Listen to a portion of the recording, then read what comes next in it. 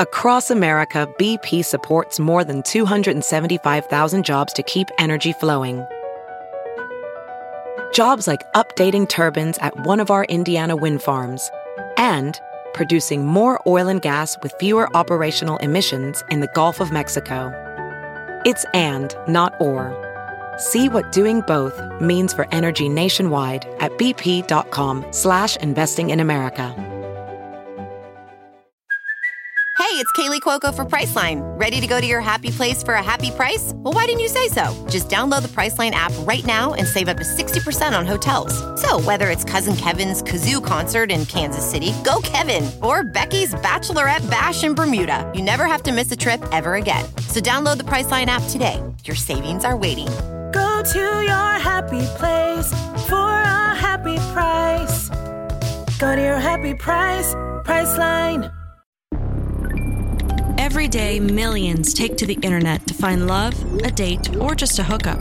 While many encounters become exciting new relationships, some become devastating dates with death. I'm about to tell you the story of one such deadly online connection. Welcome to I Met My Murderer Online. I'm Patricia Brown, but you can call me Patches. Professional welder Shayna Ford used VR training developed by ForgeFX to hone her skills as a welder. The more time that you spend practicing it, that's what separates a good welder from a great welder. VR training can help students like Shayna repeatedly practice specific skills. Virtual reality definitely helps because the more muscle memory that you have, the smoother your weld is. Explore more stories like Shayna's at meta.com/metaverseimpact.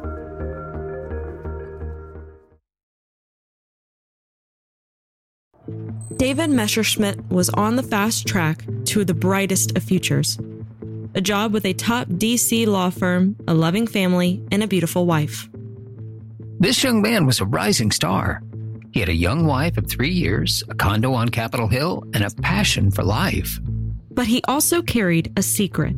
Police searched the tablet and find an email account he had used recently. That secret would lead him to a plush hotel room and a clandestine meeting.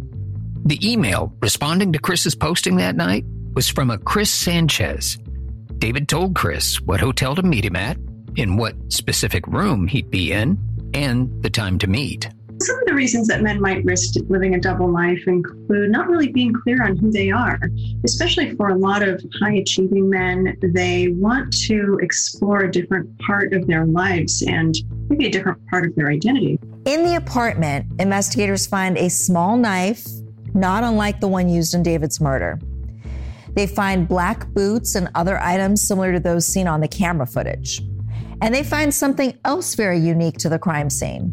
He told his wife that he would be home in an hour, but what he didn't know is that he had already met his murderer online. Washington, D.C. is a city full of politics and secrets, where the local currency is information and people aren't always what they seem to be. David Messerschmidt is a D.C. lawyer working for an international law firm. On the morning of February 9th, 2015, the 30-year-old leaves for work, unaware that it will be the last day he'll see his wife again. David goes off to work like any other day. This is journalist Joe Gardner. He tells his wife he'll see her later, but might be a little late. And this, unfortunately, was a lie. David worked for a powerful global law firm. This is criminal defense attorney Sarah Azari. Some of their clients are Fortune 500 enterprises. Others are emerging companies with industry-changing technologies. They also consult with multiple foreign governments. They're one of the heavy hitters in D.C. David is young and relatively new to the firm. This young man was a rising star. He had a young wife of 3 years, a condo on Capitol Hill, and a real passion for life. A man of many talents. David was a drum major in high school, a college athlete at Ohio State, and graduated near the top of his class at Boston University Law. It was actually in college where he met his future wife, a Florida native named Kim Wong. David and Kim were both members of the Ohio State rowing team. She described him as dependable, gentle, and kind, and her best friend. After dating for 7 years, they wed in 2012, and by all accounts, were very happy. But David had secrets of his own. David Messerschmidt had called his wife earlier in the day and seemed fine. He usually got home before she did, but around 7 p.m. on February 9th, he texted her that he would be home in an hour. That text would be the last one his wife ever receives from him. The next morning on February 10th, 2015, hotel staff find David Messerschmidt dead. David's body was found face down on the floor in a pool of blood. Several stab wounds were visible on his back. When David didn't come home in an hour like he had texted, his wife began to worry. At 1:50 a.m., she files a missing person report.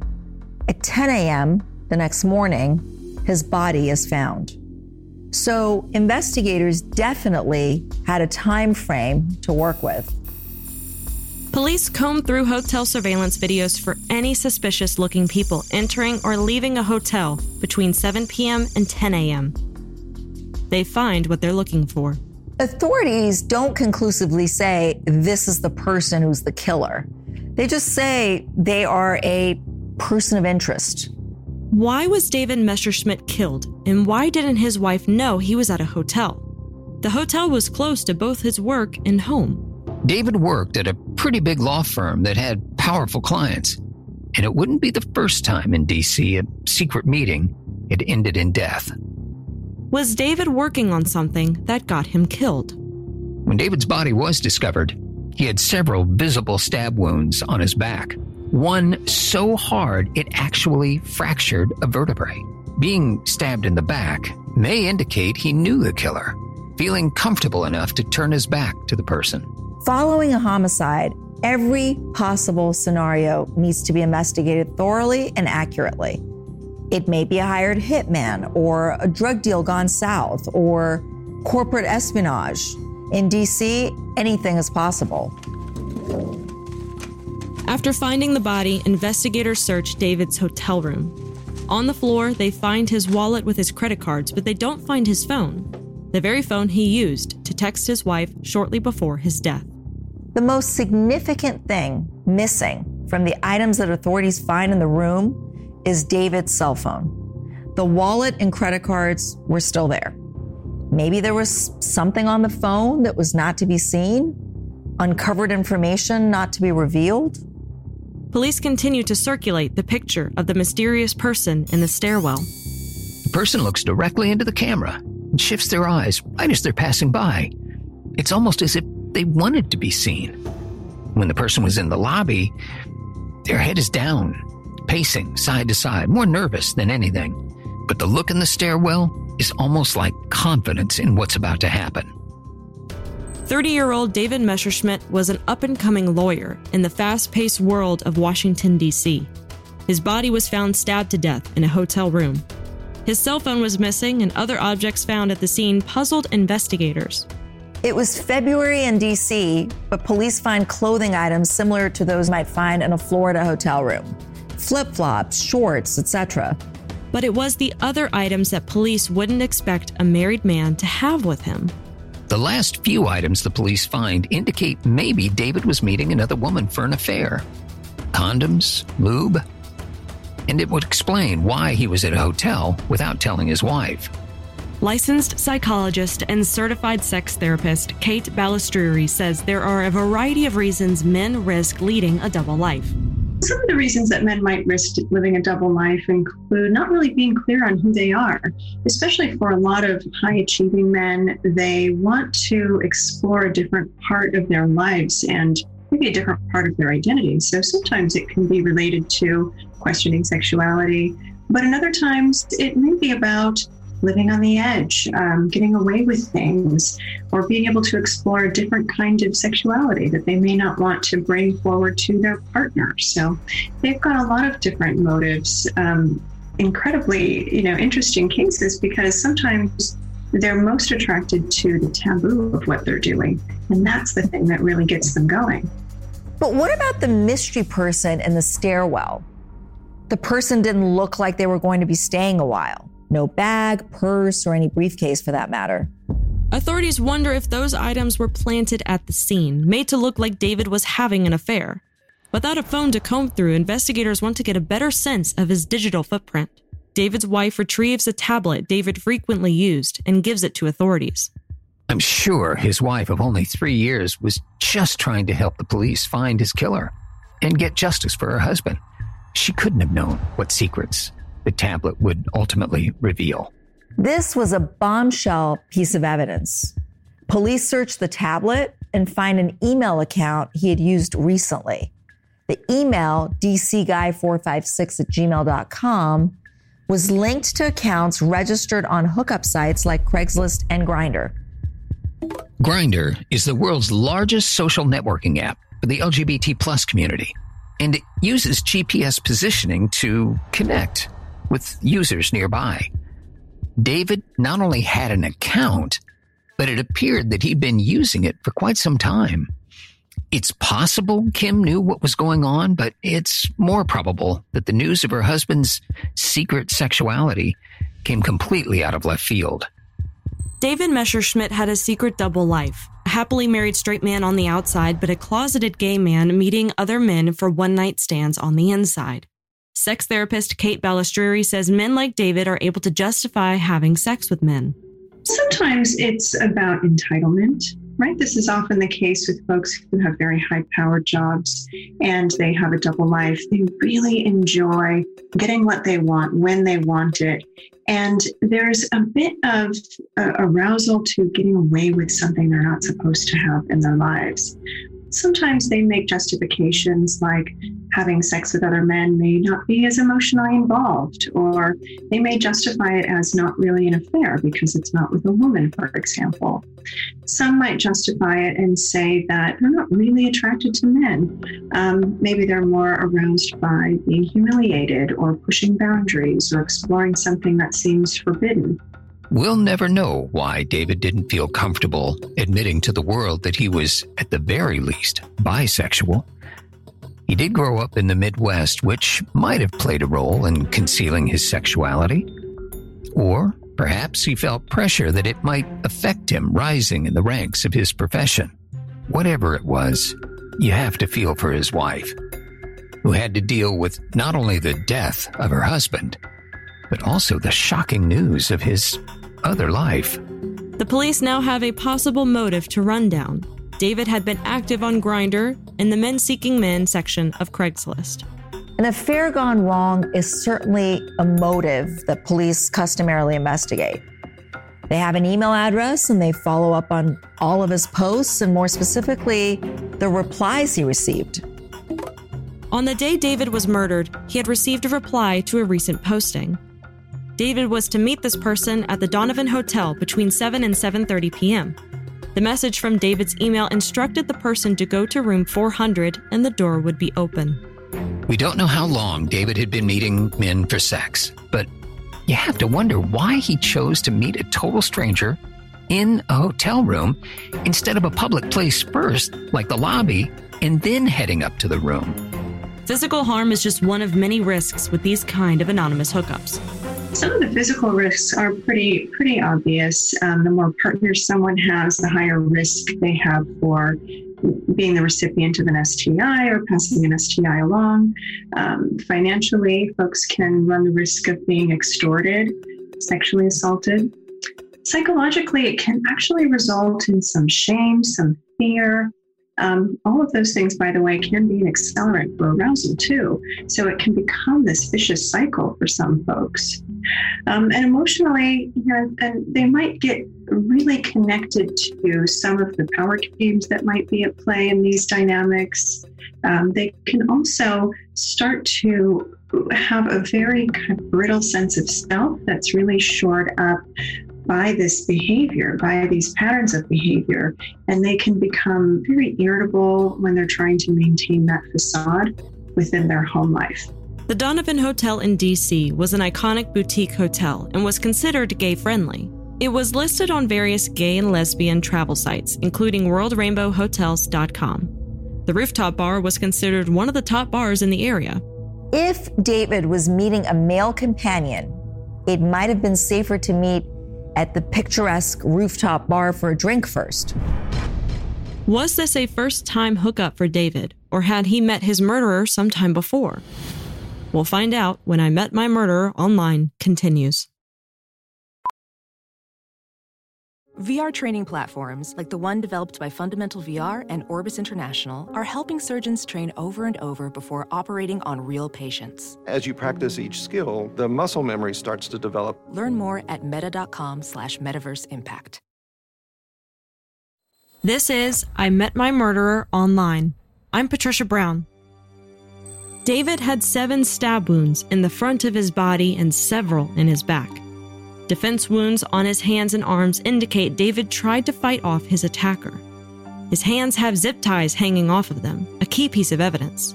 Journalist Joe Garner. While police investigate David's secret life, Kim, David's grieving widow, makes a passionate plea for anyone with knowledge to step forward. Psychologist Kate Balistrieri says it's possible Kim and David maintained a seemingly normal sex life despite David's behavior. Having sexual behavior outside of a relationship can actually be really enriching for somebody's primary relationship. But what tends to happen in these cases is the deception actually begins to erode the trust in the marriage. And whether the person's partner really knows it or not, their body knows something is off. And so there can start to become a wedge, and things that become omitted turn into bigger, more flagrant lies, and it can be really damaging. It's often the deception that is the most eroding part of a relationship when things like this come to surface. Kim's press conference is very emotional. Criminal defense attorney Sarah Azari. Police offer a reward of $25,000 for information leading to an arrest in the case. As often happens, the police are inundated with tips, and while they might follow up on the leads, they solicit help from Craigslist on the identity behind a reply to one of David's posts. Police get an email address and a name. The email responding to David's posting that night was from a Chris Sanchez. David told Chris what hotel to meet him at, what specific room he'd be in, and the time to meet. David felt confident this would be a quick rendezvous. That's why he texted his wife he would be home in an hour. But David never made it home that night, and police don't find any evidence that a man named Chris Sanchez ever personally met with David. Investigators probe the email address and the Craigslist posting further and find a cell phone associated with the account through PayPal. They followed the trail even further and get a name. And it was not Chris Sanchez. Police trace the cell number associated with the Chris Sanchez email address. To their surprise, they discover that the phone number doesn't belong to a Chris Sanchez at all, but to someone else named Jamira Galman. Jamira Galman is a woman, not a man. Police suspected that a man was supposed to meet with David, but the cell phone number that was associated with the Craigslist account came from a woman. Was there another reason David was meeting an apparent stranger in his hotel room? With this new evidence pointing to Jamira Galman, police obtained another search warrant. They head to Jamira's registered address and begin to search her home. With the evidence they find there, they begin to build their case. In the apartment, investigators find a small knife, not unlike the one used in David's murder. They find black boots and other items similar to those seen on the camera footage. And they find something else very unique to the crime scene, a pack of rainbow-colored zip ties. Authorities arrest Jamira Galman and charge her with first-degree murder. But why was Jamira there in the first place? And what motive could she have had for killing David Messerschmidt? David Messerschmidt was found murdered in a hotel room just miles from his home.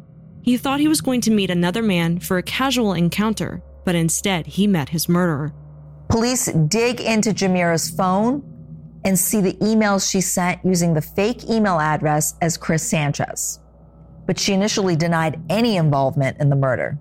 How did this young 21-year-old woman get involved with a man seeking men on the internet?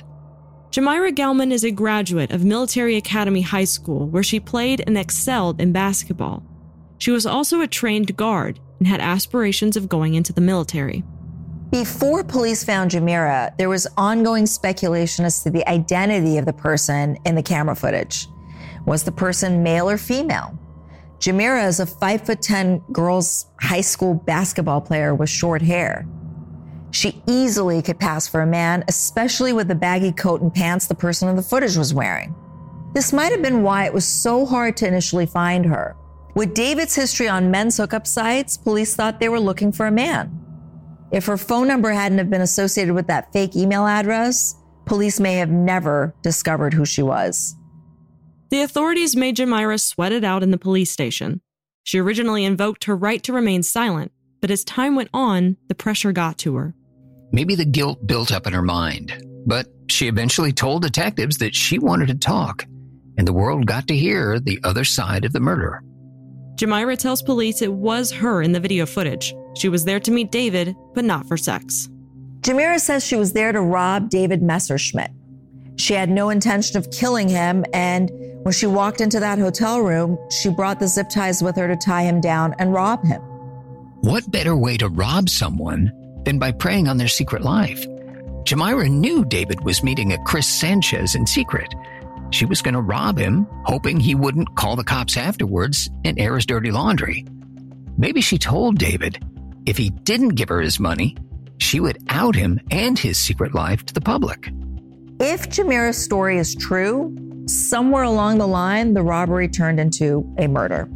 Jamira tells authorities her plans fell apart when David fought back. Although she only intended to rob him, the fight triggered a flashback to when she had been assaulted years before. She admitted that she pulled out her knife and killed David Messerschmitt. From the sheer number of wounds inflicted on David's corpse, it is clear that whatever triggered Jamira Gallman in that hotel room was a powerful force. She stabs him 7 times in quick succession. They're defensive wounds to his hands and arms, which really means he tried to fight back. But it wasn't enough. One of the stab wounds entered the liver. But the death blow was dealt when Jamira stabbed David right through the heart. Jamira then tells police that when he fell to the ground, she ran over to him and stabbed him several more times in the back, making sure he was dead. And then it was over. Just like that. 2 people's lives instantly changed. Jamira didn't stick around for anyone else to see her. She quickly rummaged through David's possessions and took the cash out of his wallet, his phone, and his Metro card, which ended up having about $170 on it. $40 in cash and the ability to ride the Metro for a few weeks. That's what armed robbery and murder got her. Jamira Gallman was arrested on first-degree murder and the armed robbery of David Messerschmitt. It wasn't long until another was pinned to the crime. Jamira had a live-in girlfriend by the name of Dominique Johnson. This is criminal defense attorney Sarah Azari. She doesn't appear on video in the hotel at all, but police know of this relationship and want to know if Dominique had any involvement in the crime. Dominique Johnson goes to the police station on her own accord. Authorities tell her she is not under arrest and is free to go at any time. Dominique tells police she didn't know anything about the murder, and she leaves, only to come back later that day. She confesses to what she knows. 2 days after arresting Jamira for murder and armed robbery, Dominique Johnson is arrested and booked on conspiracy to commit robbery.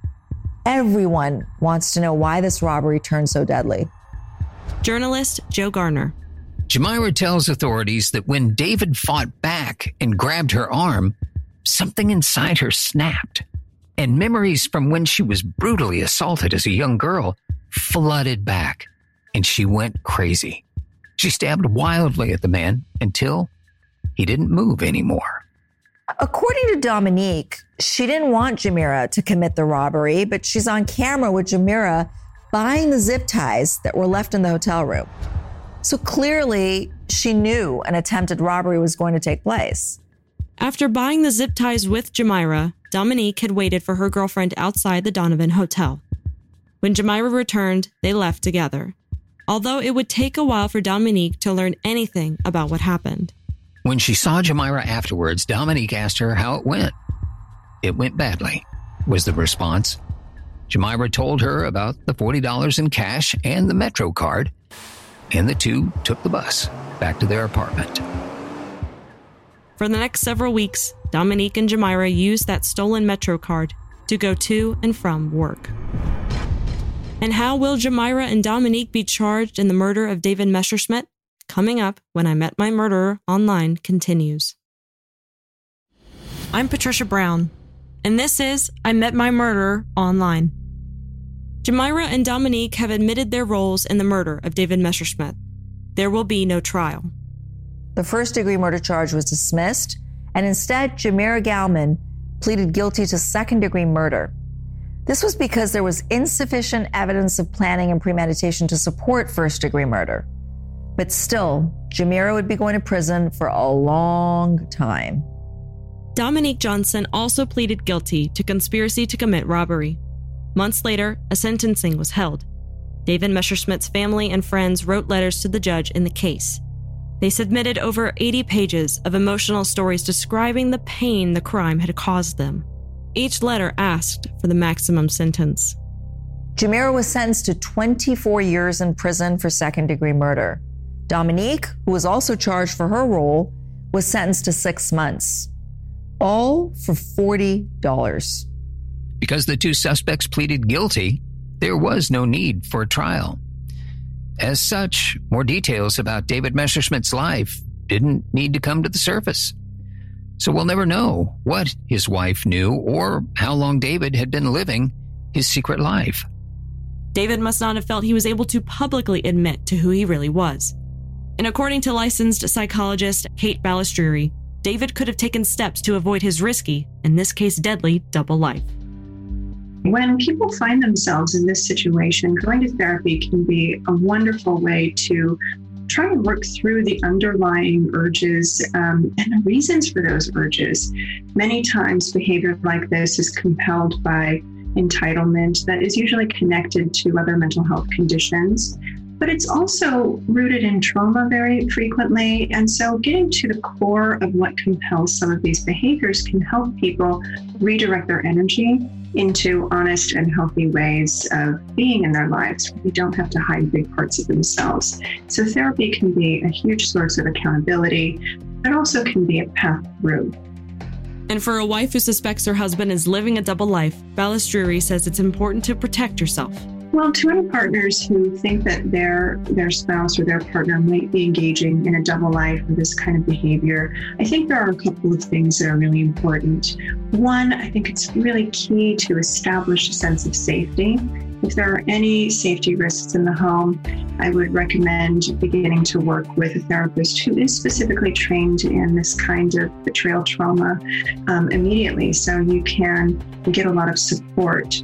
You know, for better or for worse, a lot of times when we go to friends and family, they're biased and they want our relationships to work out.